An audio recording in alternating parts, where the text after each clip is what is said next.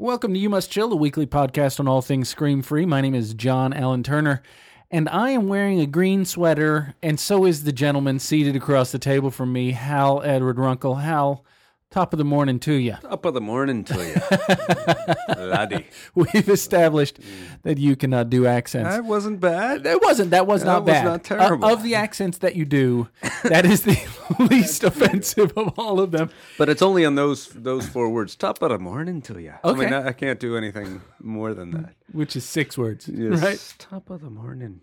Yeah, to you. So, so we're both wearing green because it is St. Patrick's Day. St. Patty's.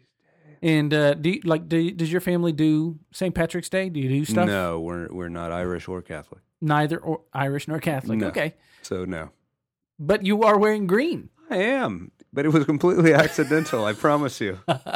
I seriously did not have that thought at all on my brain. So when you were growing up, you didn't do St. Patrick's Day. You didn't wear green to school. I think I wore green to okay. school just because we had that thing. You're going to get pinched if you Yeah, don't. sure. That's element. I didn't in junior high and high school. And you didn't do like a corned beef hash thing. Nothing like that, or No, again, we're nothing like Irish and we're nothing like Catholic growing up. so still today your family doesn't do see, my wife is named Jill Kathleen Foley, which is like Irish cubed, Right. You know. So that's Yes. a big thing in our family, is the Irish thing. You know, a lot of people don't know about St. Patrick. He was actually kidnapped. Yeah, when he was 18. Yeah, and was forced into slavery. He was kidnapped from from Great Britain. Yeah. Yes, they don't, and there's argument about is it Wales or was it England or was it Or Scotland? Scotland, yeah, right, yeah, right. yeah. So that's not his heritage. It's not Irish. No, yeah. So he was kidnapped and taken over to the Isle. The Emerald Isle. Yeah, the Emerald Isle. And forced in into labor for slavery, hard labor, 6 years or something. And then he finally escaped. Well, he heard a voice. Yeah. He claimed, apparently. Sure. He heard a voice calling him to escape. And so he escaped. And then later he heard another voice. Called to go back. To go back and minister to them after he became a minister. Right. A priest. So for a lot of churches now, so a lot of Protestant churches who are trying to, sort of grab the leverage of culture, since everyone's thinking about St. Patrick's Day, this time of year anyway, they're using this to raise awareness About slavery. about human trafficking that still goes on today. Gotcha. So a couple of weeks ago, Academy Awards and 12 Years a Slave Yes. wins the Academy Award. And did you hear in the speech by the director, Steve McQueen? Steve McQueen. Says this award is for people who have, but also the millions of people who still 18 million people or however many are are enslaved. still And- enslaved today. Yeah. and that's become like a cause du jour almost. It is among teenagers, for sure. But you see a lot of videos on it on Right. like viral videos. End It Now is a Right. big movement, and Right. they a couple of weeks ago they had the big Red X Day. Yes. Yeah, I can't remember what day that was, but Yes. everyone had the Red X on their hands. And my daughters are really into that cause. Right. Yeah. Here's what I don't get is I do not get yet what we're supposed to do to support that cause. Okay, so there are a lot of organizations, International Justice Mission, IJM. Gary Hagen, I think, is the guy who runs that. And he literally travels the world and rescues people from slavery. Okay. Like when you go to his website or you hear him speak, I saw him at a Catalyst conference in Dallas a couple of years ago, and he's like Chuck Norris. Really? He literally just lands with a helicopter where he knows Wow. they've got people in there who are slaves. Wow. And he'll bring a SWAT team with him, and they will go in, kick down the door, drag people out, rescue people from slavery, and throw the bad guys in jail. It's the coolest looking thing. Yeah, I mean so you give money to organizations like that. Okay. And he used to work in the Justice Department. All right. So and he's like a total legit, I just real don't deal know. guy. All right. I get that. I just don't know how much global good that is doing. I'm not. Yeah. I'm just being. I'm not trying to be cynical. I'm trying to be skeptical. Sure. Or I'm a little skeptical about exactly how much, because it's not like you're campaigning in 1863 to get a law changed. Right. These people already know they're breaking the law. Yes. So you're trying to stop an illegal activity. Yes. and an illegal activity that a lot of people are unaware how they're participating in. Oh, they're unaware that exists. Okay, I get that. So raising awareness is important, and helping people understand that a lot of these people are trafficked into sex trade, right? And so a lot of the people models that you see on the internet or whatever. Right. And by participating in that, you're passively... It's tied into some internet pornography stuff as well. Sure. Yeah. I need to do some investigating. Right. To figure out exactly what we're attempting to do, and are the efforts that we're supporting actually going to reduce it in any way? Yeah. And I think that's wise. Yeah. It's wise for us to consider those kinds of things. But sure. It begins with being alerted to the fact that this goes on, know, and I have near my home, there's one of those kind of sketchy sauna places, that everyone is pretty much convinced like there's bad activity that goes on in there, and that not all of the So what have you seen what do you see when you go in there? Well, it's dark. So you're like we there are some friends who are starting a movement to try to get that place shut down. All right. And so we're in conversations with them about what we can do, and what the laws are, and all that kind of stuff. That's cool. So now I bring that up because sometimes you and I. What the heck was you okay? that? By the way, how's your bronchitis? I mean, that was on cue. I coughed. Okay. I'm getting better. Okay. Getting better. Today I'm a little run down. I see. A little rundown. So maybe the was that stimulating your thyroid to try to fight that infection or something? Felt a little good. Yeah, that's what it was. You and I have been presenting this Launching Hope content now. You and I did it once together, and you've done it a couple of times on your own.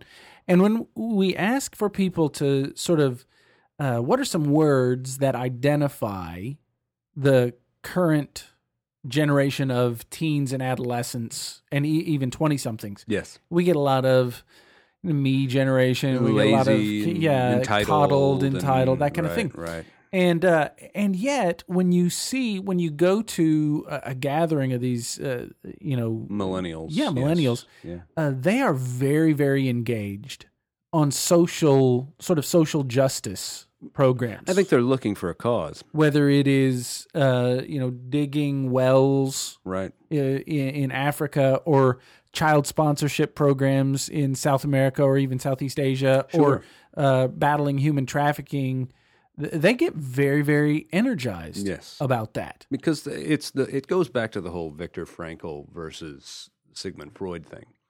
You know how Freud said we're driven by the search for pleasure, and Viktor Frankl, coming out of the Holocaust, horror that he personally went through. Nietzsche and Marx with the driven by the quest for power. Sure. So we had power on one hand, and then Freud counters that with pleasure. And then Frankl comes with purpose, with meaning. Yeah. Right. Man's Search for Meaning was his famous book, but he was saying, look, that's what we're certainly searching for, and. And we get distracted with pleasure, searching for pleasure, when we don't have a clear meaning or purpose that is actually driving us, And so much of what what we're telling them is that you're all consumed with consuming. Right. Right. That's You're all just a bunch of consumers and none of you are producers. Right. And Frankl would say it's because we've done so much for them for so long, and we've protected them from the world for so long and in so many ways, that they're actually just being distracted by those pleasures because they're temporary and they get them through. But what they're really suffering from is a lack of true, well-defined purpose. They don't have a cause. There's not a civil rights movement in a clear feminist movement in order to change one big, huge law. Take that civil rights movement. The people who were marching. There obviously were a lot of people from Selma, a lot of people from Alabama, a lot of people, black people who were oppressed in those environments. But it was also a lot of people from the Northeast, mostly young people, young white people, people, a lot of Jewish people, and from the West Coast as well, who came down to places like Mississippi and Alabama and participated in those marches. Again, it tapped into something. And I think for teenagers especially, they get told a lot, you're the next generation, Right. you're the leadership of the future, you're the church of tomorrow, you're the politicians of tomorrow, the government of tomorrow. And they want to be something right now. Yes. They want to change the world right now. Well, think about this. How many franchises of books and movies have been created over the last 15 years that are showing teenagers as the saviors of their world. Right, where the adults have messed it up. These so adolescents they need to Harry come, Potter and Hermione, or right? the Hunger Games. They need Katniss Everdeen and then the Divergent, and they need the Divergent, which is coming out. And the Ender's Game. They need a little kid to save the planetary, whatever. It's all this. We need the kids to save us from the mess that we've made of things. I mean, and these are huge series on books. Twilight's the same thing. Yeah. This underground thing that parents and adults don't understand, and it's the younger kids. It's all about this. We have the capability of making a difference that our parents have never actually believed in us in.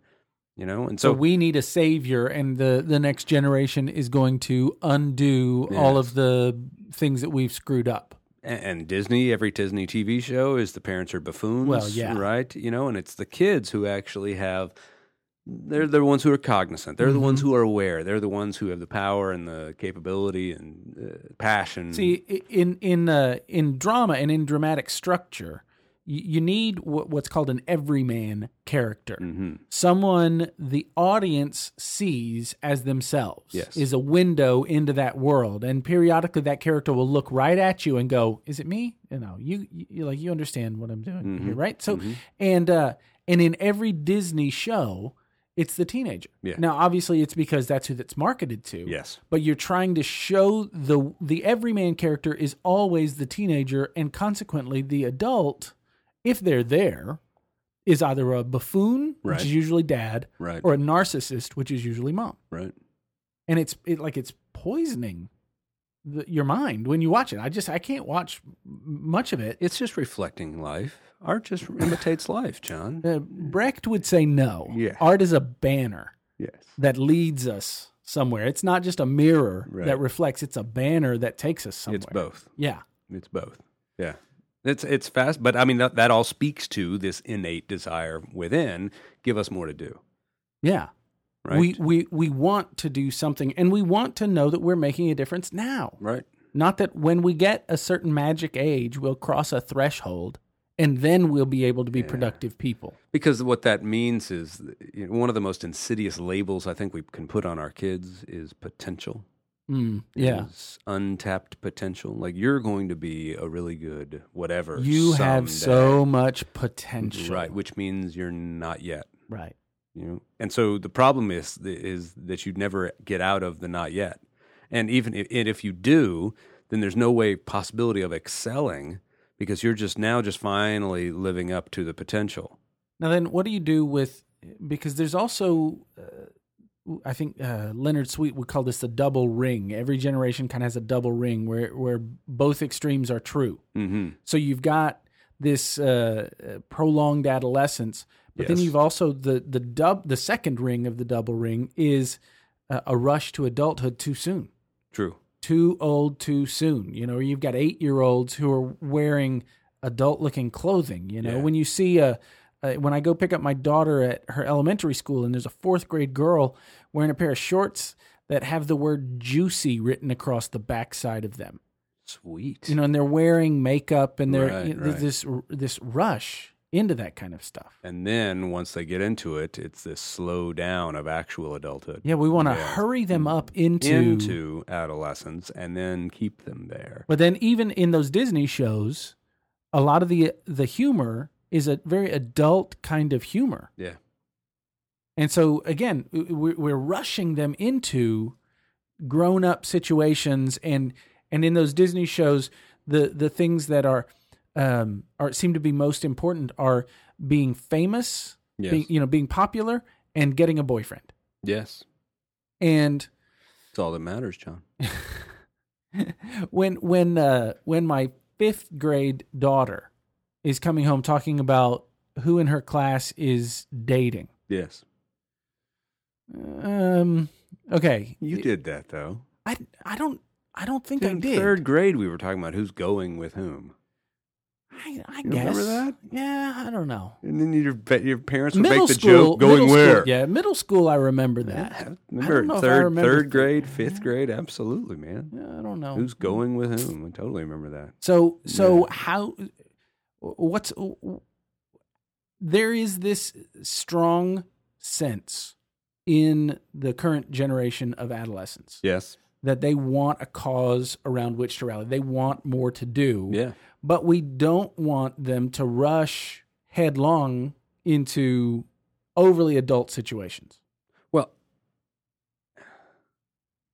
I want them to be more involved in adult situations. I just want it done with adults.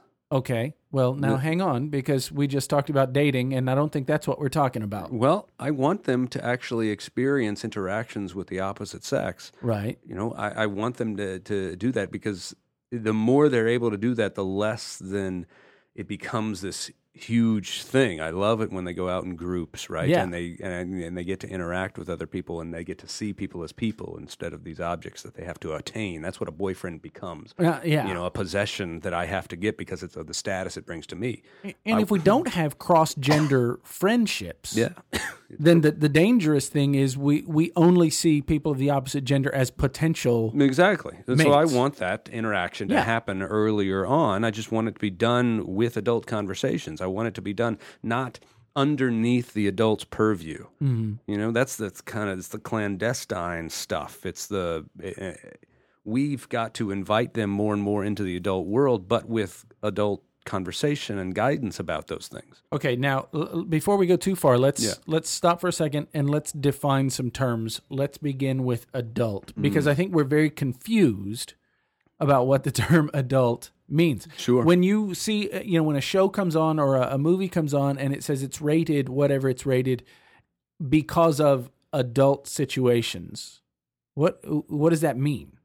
It means I'm excited. But when you say... It means illicit. But is what when it you means. say Yes. you want your kids involved in adult situations, you don't mean illicit. No. You don't mean No. sexual No. or profane or whatever. I mean conversations with other adults. Okay. I mean interacting around a task and a job. Working to have conversations with people you disagree with, but learning to do it without being disagreeable. It's So when we say, sometimes we'll joke, I don't want to be a grown up today. yeah, Being a grown up is hard. sure. When we say those kinds of things, the grown up things that we're talking about have very little to do with what illicit with- behavior on a television show. Exactly. Yeah. No. When we say that, we're talking about the things responsibilities. going to your job and doing and something paying bills you don't want to and do right now because it seeing helps the tax you guy. afford something you good do want to do. Gracious, seeing Yeah. the tax guy. Yeah. Yeah. So those kinds of things. But that is what being a grown up really is. Most of the time, being a grown up has very little to do with anything illicit, Right. and more to do with doing the things that you don't.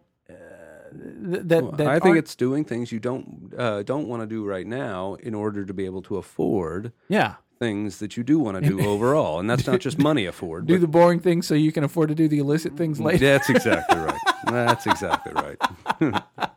so that we can go to a resort later, or we Yeah. can do whatever. No, so that we can have a house, right? And we can have kids. Sure. And we can send our kids to school and go to college, right? So that we can have some free time. These are the things that you do, uncomfortable things. And it's about, like my son, we have the chairman of our board here at Scream Free. He and his wife celebrated 50th anniversary. Oh, and it over was the a big, weekend, it was a right. big Yeah, party yeah. at church, right? Well, my son's got a baseball game right near church, and then he's got practice a little further away. Mm-hmm. So I don't have time to go home and then come back. I've certainly got to make an appearance. And so, dude, hey, you're coming with me. When he's dressed in his baseball stuff, I'm dressed in warm-up stuff. So we make an appearance. We pop in and we Sure. go right to them and say, my gosh, congratulations. It's wonderful. Happy anniversary, right? We've got a thing, and out you And go. he's right beside me, and he's shaking his hand, and he's looking right in the eye, that type of thing. I want them to learn those are the things that responsible adults do. the same thing you and I have talked about before. Take your kids to funerals. Right. Right. Let them know how are you supposed to behave in those kinds of situations so that when it happens, because it does happen,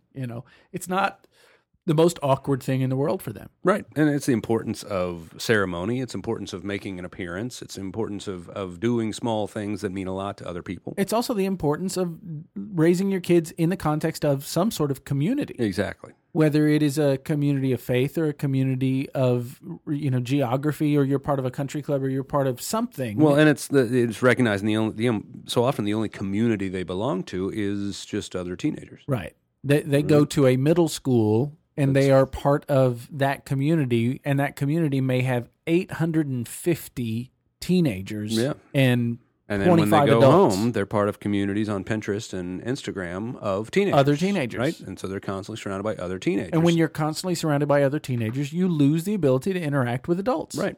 It makes perfect sense. Right. Why would we expect otherwise? And yet, it makes us uncomfortable taking our kids with us into those kinds of situations. It's easier to leave them at home. It is. But what are we doing long term to them? Right. And especially to these teenagers who want to do something. Yes. I don't think nobody wants to do nothing. I can't imagine that. I think there is something that is hardwired in us to be active. And like you said, and Viktor Frankl says, to have some sort of purpose and to know that the things you do have meaning. Yeah. And that's ultimately what I believe we're searching for, is what we're here for, and it's born within. And our teenagers are starving for it, but in the light of not getting it, they'll be distracted with pleasure. So, distracted by the search for pleasure. For example, here in a couple of weeks, and even for a lot of people right now, it's spring break. Yes. And the default setting is for kids to lay around the house. No, go to the beach, baby. Mildew like bad laundry or something like that. Or go to the beach and lose their virginity. Yeah. And so what we did gotta go for to a number Panama of years, City, baby. Our family's in kind of a different rhythm right now, but for a number of years, we took our kids down to Mexico, and we built houses for homeless people. Right. Because I think that at first, when you first tell them, kids, for spring break this year, we're going to Mexico, yay! Right. And we're going to work on a construction site for 5 days, boo! But once they get down there, they have this radically life-changing worldview-altering experience. It's amazing how much when kids go on mission trips, and whether they're religious mission trips or medical mission trips, right? Once they go on, they are hooked. Well, and when we went down there, we didn't go down there to evangelize the community. We went down there to build a house for homeless people. Right, dig wells for folks, right? Reconstruct a building. My daughter has been on multiple mission trips through her school, and she's gone to the last 2 spring breaks. She's gone to Mexico, and she goes to the largest orphanage in Mexico, Ensenada, right? Ensenada, City of Children, and so in Cabo, or near in the Gulf of whatever, in Baja, California. Yes, and she can't talk. She's gone twice. She raised her own money to go, and all she does is play with kids the whole time. Rancho Coronita. Yes, it's beautiful. Have you been? I've heard it's gorgeous. Yeah, we used to go down there when I was a kid, living in California. It's not a far drive. A few hours. So we used to go down there for Thanksgiving a lot of years, and we would, my mother is first generation Mexican American, so that was a big deal for us. And I was adopted, so orphanage, that kind of thing. It's something that our family, my family of origin, took very seriously, and so we would go down there a lot. Yep. And so whether you, like you said, whether it's a religiously motivated trip or just a social justice sort of trip. I met a guy. I know a guy.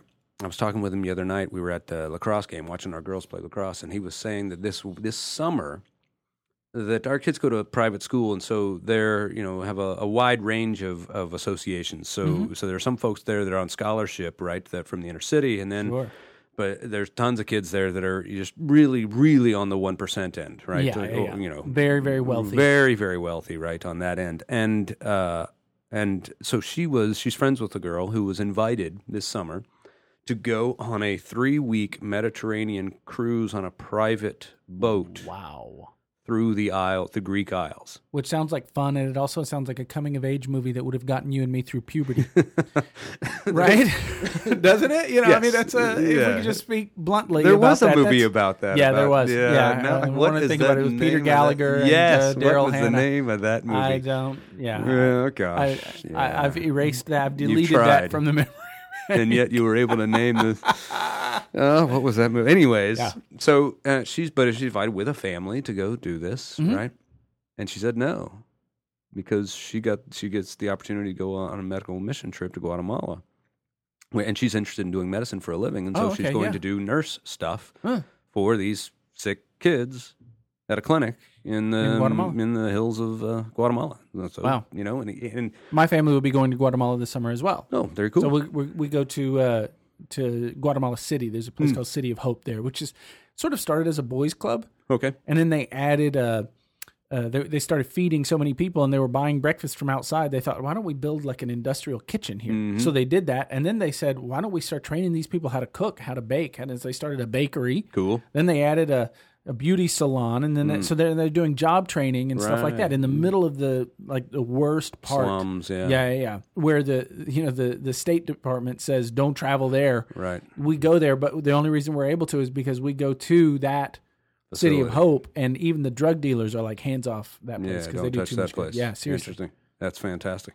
So it's cool that our kids want to do that. How do we nurture that, right? How do we expose our kids to that, right? Because so many of us well, I don't want to give up my spring break. Right. And so like this year. And you will get that pushback at first, especially if you're just introducing this to your kids. If your kids are 14, 15 years old and they've never done something like that, and you say, hey, good news, we're going to Guatemala to do a medical mission trip instead of going to the Mediterranean for 3 weeks. Right.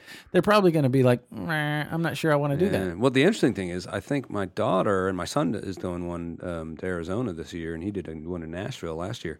To do work. I think they like it because it's not with us. Oh, yeah. There are a number of those that are springing up. They're like work camps. Yes. Where they will all day during the day. The church where I pastored in Texas. Yes. We did one of these where all day during the day you would scrape and paint houses for elderly. That's what my son did. Shut-in people, and then the nighttime was like this big youth rally concert, kind of thing, bringing a comedian and all that kind of stuff. So there are a lot of those kinds of work camps that are springing up around the country too. But this year, because my daughter has done that spring break the last 2 years, and but this year I have to work this week of spring break up in Seattle, and so but just for like 2.5 days. So. So you're going to be working during the day, and then you're taking time on the front end or the back end or something? We're going front and back end. We're going there for 8 days, and so we're just going to actually spend time as a family looking at sites, and the kids have to plan a couple of the days or whatever. So there is, it's certainly great to spend time with family doing fun stuff. It's also time, it's got to be part of the rhythm of your life, though, that you also do things like you and I are going to Kazakhstan, right, to do some teaching on parenting and marriage to some folks that are bringing us literally halfway around the world. If you looked at a globe and went halfway around the globe, that's where we're going. Yeah. And no easy way to get there. No. And we're not getting paid for that at all. Well, we're excited to do it. It's part of a duel. But I've got, at the same time, I've got to have other trips where it's just pure fun. And this is interesting because you brought up Viktor Frankl earlier, who survived the Holocaust. And for a lot of people, their exposure, when they think of Holocaust, the image that comes to their mind is the movie Schindler's List. Yes. So then you've got Oskar Schindler right at the end of that movie, this great man. But he's, I could have done more. Yeah, I could have saved more. And he pulls that piece of jewelry off, that stick pin. I could have sold this and this. I could have sold more lives. And so there's this tension. Yeah. That neither you nor I are 1% per se. No. But we are probably. I don't know, what if you look at the rest of the world, seriously, not in the rest of the U.S., we're not going to be in the top 5%. But in the rest of the world, maybe. Yeah, we're wealthier than 90% of the people who've ever lived. At least, I would say. Yeah.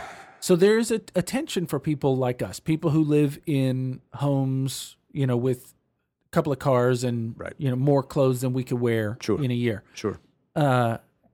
Really? More clothes than you? You have 365 pieces of clothing? Are you serious? I do not have that many. You do not have 365 changes of clothing. So that was hyperbole. Yes, you understand. I'm going to assume the people listening understand what I'm talking about. I'm just going to point out. Yeah, you don't. I do not have I watch you dress every day. I have like 5 things. Exactly. But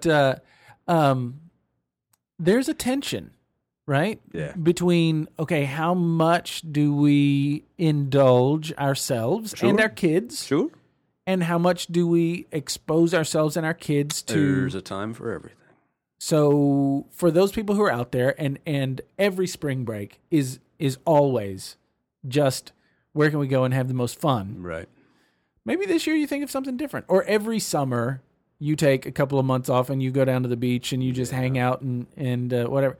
Maybe mix up the rhythm a little bit. Exactly. I like the idea that you introduce of rhythm. I like that. That part of your rhythm is, okay, we're going to have something that's service-oriented. And part of the we're going to have something that's knowledge-oriented, discovery-oriented. Yeah, right? so we're going to go to Washington, D.C., or we're going to go to Philadelphia. That's what we did for spring break like 3 spring breaks ago. We were actually talking about that for this year. I put it out on Facebook just to get ideas, and one of the best we've ever had. Said D.C. One of the best we've ever had. Okay. And it was every day was, okay, we're going to this museum. Go to the National Archives, go to the Smithsonian, go to the monuments. Going to Monticello, or we're going, and absolutely loved, walked our tails off. Well, sure. Right? But it's beautiful. I mean, springtime in D.C. Sure, is yeah, gorgeous. the cherry blossoms it's and gorgeous. all that. And it was wonderful. So there's got to be some, so we're going to do some of that in Seattle, right? We're also... Go to the Jimi Hendrix Experience. I'm going to go. Is both, Absolutely. it's infotainment. Yes, exactly. that's entertaining and fun as well as informational. But there's going to be service stuff as well. Yeah. So build it all into the rhythm.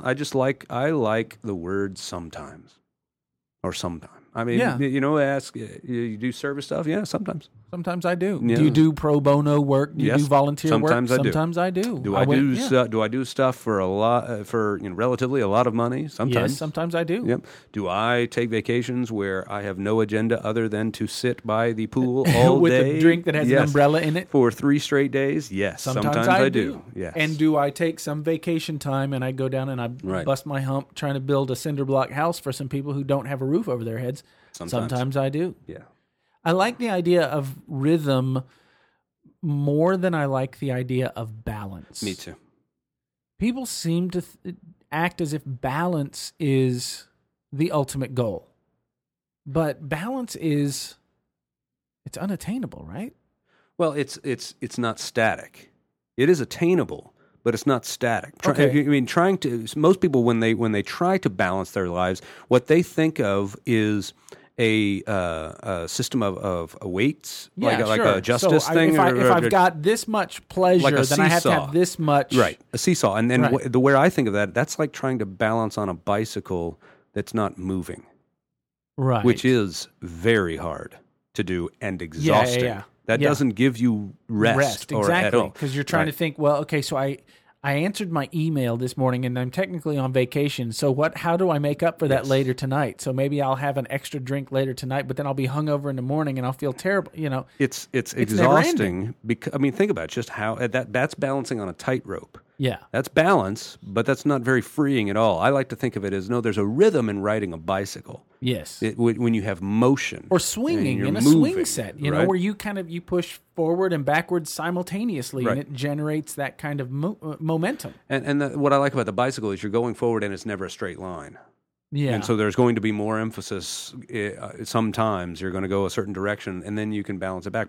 And you're going to go different speeds, but motion is what helps the balance itself. Right, yeah. It's hard to balance when you're staying stationary, when you're staying motionless. Yes. And so it means I'm going to choose a rhythm of, okay, this time I'm going to do this. Yeah, and this time I'm going to do this, but I'm not going to try and make them equal. And balance requires you to keep score. Right. We've done, X number of times we've done your thing, so now we have to do X number of things to do my time. Which part of it is inevitable. We're going to do that in human, but again, trust. But it's not healthy necessarily. Well, it's not unhealthy necessarily if you're just trying to gain an overall kind of equanimity rather than an equality. Right. The equality is that it's got to be exact, this many times and this many times, and I'm just not going to work that hard.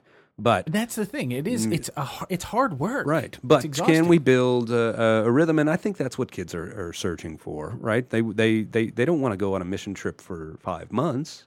Right. You know, they don't want to work tirelessly. They do want to have some, and so and usually even on these mission trips that You our kids build in go a on couple to, of days where they go to the exactly beach, like my daughter. there's- You know, my daughter went to China for 2 weeks last year. Yeah. She's going again this summer, but for 3 days we're visiting the Forbidden City and going on the Great Wall and all that stuff. And when we went to Mexico to build these houses, that was always sort of you push really hard, yeah, and then you get a full day on the beach, at the beach, absolutely. just having fun, hanging out, throwing a frisbee, whatever. And that's the rhythm of life. Yeah. You know, and you want to do that overall throughout the year. And that's how you are going to actually pursue the things that you want most. And so if we begin to think of our lives more as a dance, where there is a rhythm to things, you can think Except when I dance. It's very unrhythmic if you've ever seen it.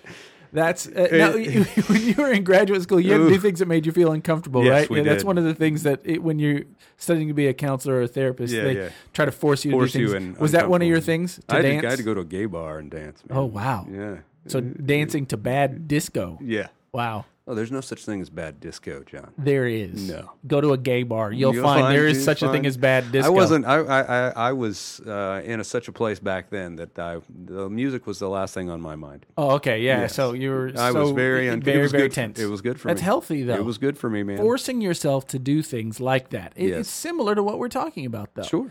For some of us, I don't want to go do that stuff. Well, once got nothing to do with it. Yeah. What I hear you wanting is you wanting to have an overall better life. You want to have an overall zest and passion for life. You know, that's what I hear you wanting. And so involving yourselves in uncomfortable activities is the path to get there. Whether that is going to a gay bar Yeah. or volunteering for a soup kitchen Right. downtown. Right. You know, spending your spring break on a reservation in the Southwest, working with terribly impoverished people. That's what my son's doing in Yeah. Arizona this summer in July. He's going to Arizona on a reservation. Looking to do some of those kinds of things. It takes you out of your comfort zone in the most magnificent way.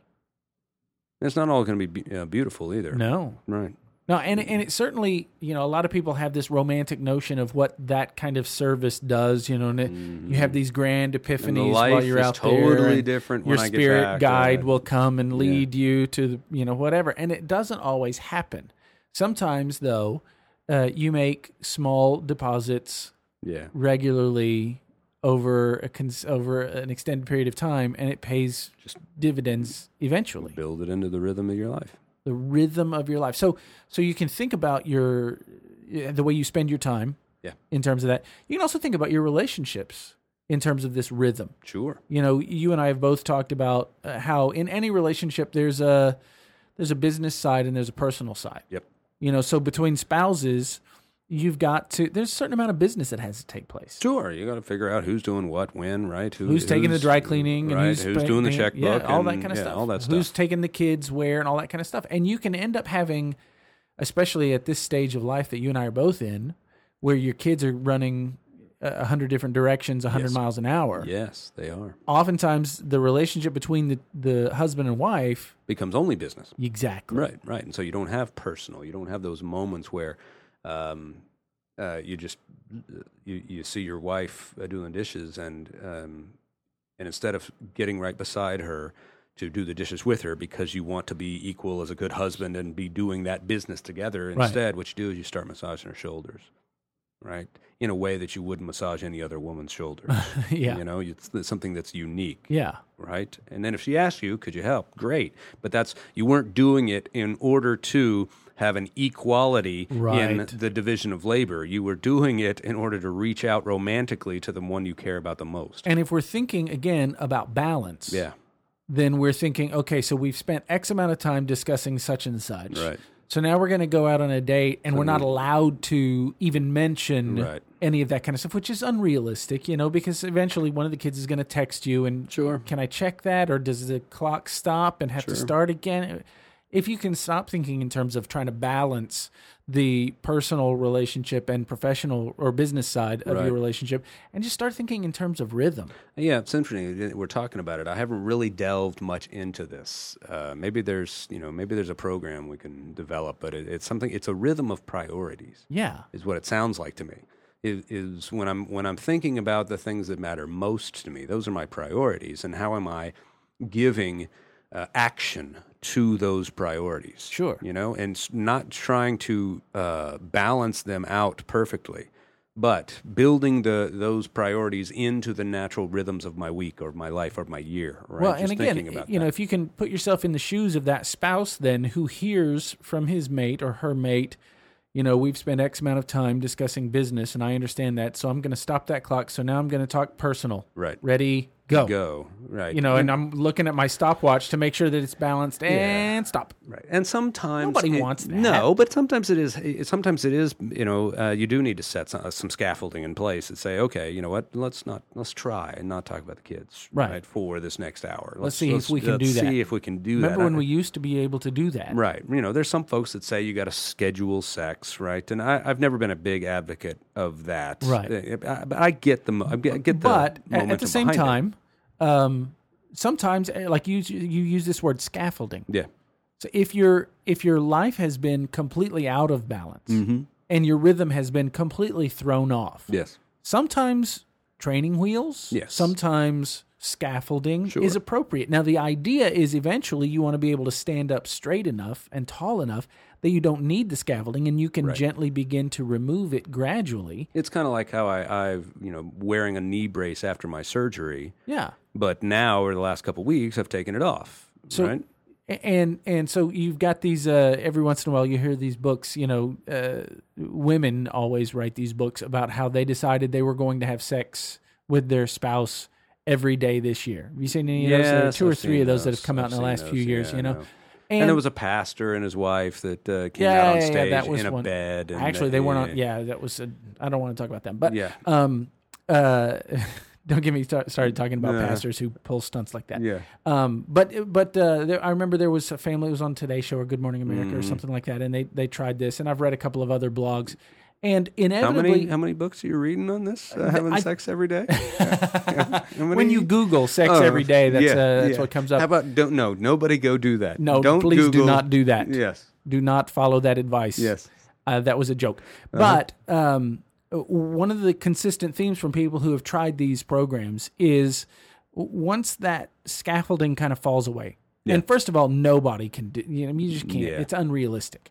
But once you pull that scaffolding away again, after having had it in place for a while, they find themselves desiring physical contact with their spouse more. Because the scaffolding was there to begin with. And they recognized that their lives had come out of rhythm. Sure. And so sometimes it can be appropriate. Yes. And that means just making intentional decisions. This spring break, we are going to pursue. I don't know what we're going to do, but we're going to pursue something a little more meaningful, right?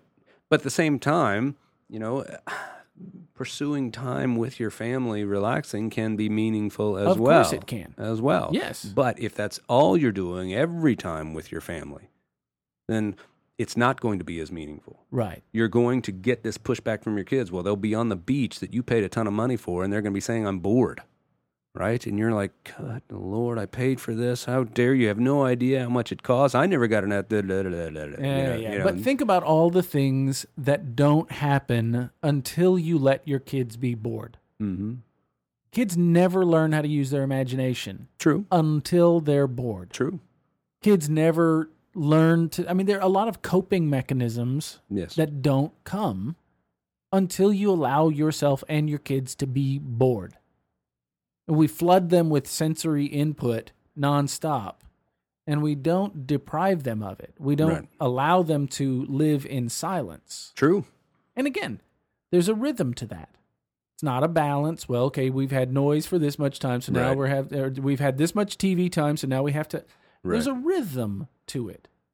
But, and again, back to something you said a minute ago, you're not the most rhythmically gifted dancer, right? No, so for people but I play out there, mean drums on the steering wheel. I'm telling you, I have perfect rhythm on that. Baby. So for people who aren't good dancers, how do you teach them rhythm? Yeah, like this. Well, that was interesting. Remember that video that Michael Jordan made and he made some video about his highlights and whatever. And there was he was on there with somebody teaching him to dance. Oh, really? And he had no rhythm he's dancing like Elaine whatsoever. Bennis. Yes. Thumbs and legs akimbo, yes. And he admitting it, you don't have, Yeah. But that couldn't be further from the truth in terms of describing how he plays basketball. Right. It was beautifully in Fluid. rhythm. Yes, right? And so rhythm looks different depending on the endeavor, Right. The one thing is choosing to strategically engage yourself in things that are uncomfortable, and that's going to make the things you are comfortable in even richer. Sure. So Michael Jordan goes to play baseball. Yeah. Or how about, remember this, growing up, Lynn Swann, the receiver of the Pittsburgh Steelers, took ballet lessons, and then, you see him dancing and had acrobatic catches, right? So engaging in something that's uncomfortable for the sake of making even the things you are already comfortable at even richer and better and more a better experience. So, I don't know what this looks like for your family, whether spring break has already passed or is coming down the pike a couple of weeks from now, or for what you may be thinking about in terms of your summer vacation and how you want to spend it. But let me just challenge, what's out of rhythm in your life? Is it maybe you're doing too much service? Yeah. And you're not doing enough alone time or enough time with the family, enough fun time, enough unscheduled I've seen time. families like that, for sure. Or you're doing all scheduled time and you don't have unscheduled time. It's all baseball practices and lacrosse. Or even when you take the family to Disney World, you have your agenda. So at 8:15 we're going to be here, and at 8:27 we're going to be there, and I've charted all this out. Yeah. Now there's nothing wrong with having a schedule. There's nothing wrong with being on time. But are you scheduling unscheduled things in it? Are you scheduling free? Right. One of the best, when we did the full, big, huge Disney thing. Yeah, we did a couple of years ago, The first time we did it, the best advice somebody gave us was two things. One, come home in the middle of the day, right? And then so you can go back and you're fresher. But don't have an agenda for the middle of the day. Let them play the hotel pool or whatever, right? And then we were there for 5 days. We only bought tickets for 4. And then you take one day in the middle day, totally off. We just didn't know what we were going to do. Just walk around or whatever. Yeah. We didn't know what. Hang around. And so they swam at the pool and had fun with each other. And then we, watched a little TV, and we just and it made the next 2 days so much better. So even when you're building in a schedule, build in unscheduled freeness, to make up a word. Freeness. Okay, well, so that's some ideas about rhythm and balance and all that kind of stuff. It's good to think. It's too late to think about spring break for most folks, right? Yeah, but it's good to think about summer. Yeah. Summer vacation and more importantly, just about life in general. Is it always family? Do you always have to go see family for summer vacation? Yeah, seriously. Yeah. Do we always have to go back to the farm, or do we always have to? Do you have to do that every time? Yep. Or are you risking being unpopular with your extended family by choosing to do something that actually is going to make you more popular with your family? Just doing something just the 4 of you or the 6 of you or whatever. And is there something you've always wanted to do, but you are afraid that your immediate family would vote you down or would feel it's a bad idea or something? That's interesting. Your desires. Yeah, that's interesting you say that, because that's one of the questions I always ask when I'm doing therapy with folks, when I'm doing counseling, is all right, I hear that. What do you fantasize about doing in this situation? What have you said, I wish I could do that. I wish I could say this to him. Yeah. But you never have. I wish we could, instead of doing that, I wish this year, one time, we could go do something that I like. Yeah. What is that thing? What is that thing? And here's the thing, you can easily say that it's the other people that are preventing you from doing that, but you're the one preventing yourself from presenting that, right, as a representation of who you really are, what you really want, and that's what your family needs most of. And instead of fighting for balance, we did 2 of yours, now we do 2 of mine. Right. Fight for rhythm. Yeah. Fight for rhythm in your family. And define it broadly. Yeah. Well, thanks for listening, everybody, to You Must Chill, the weekly podcast on all things screen-free. 2 guys learn how to calm down so they can grow up and get closer to the people who matter most. We'll talk to you more next week. Cough, cough.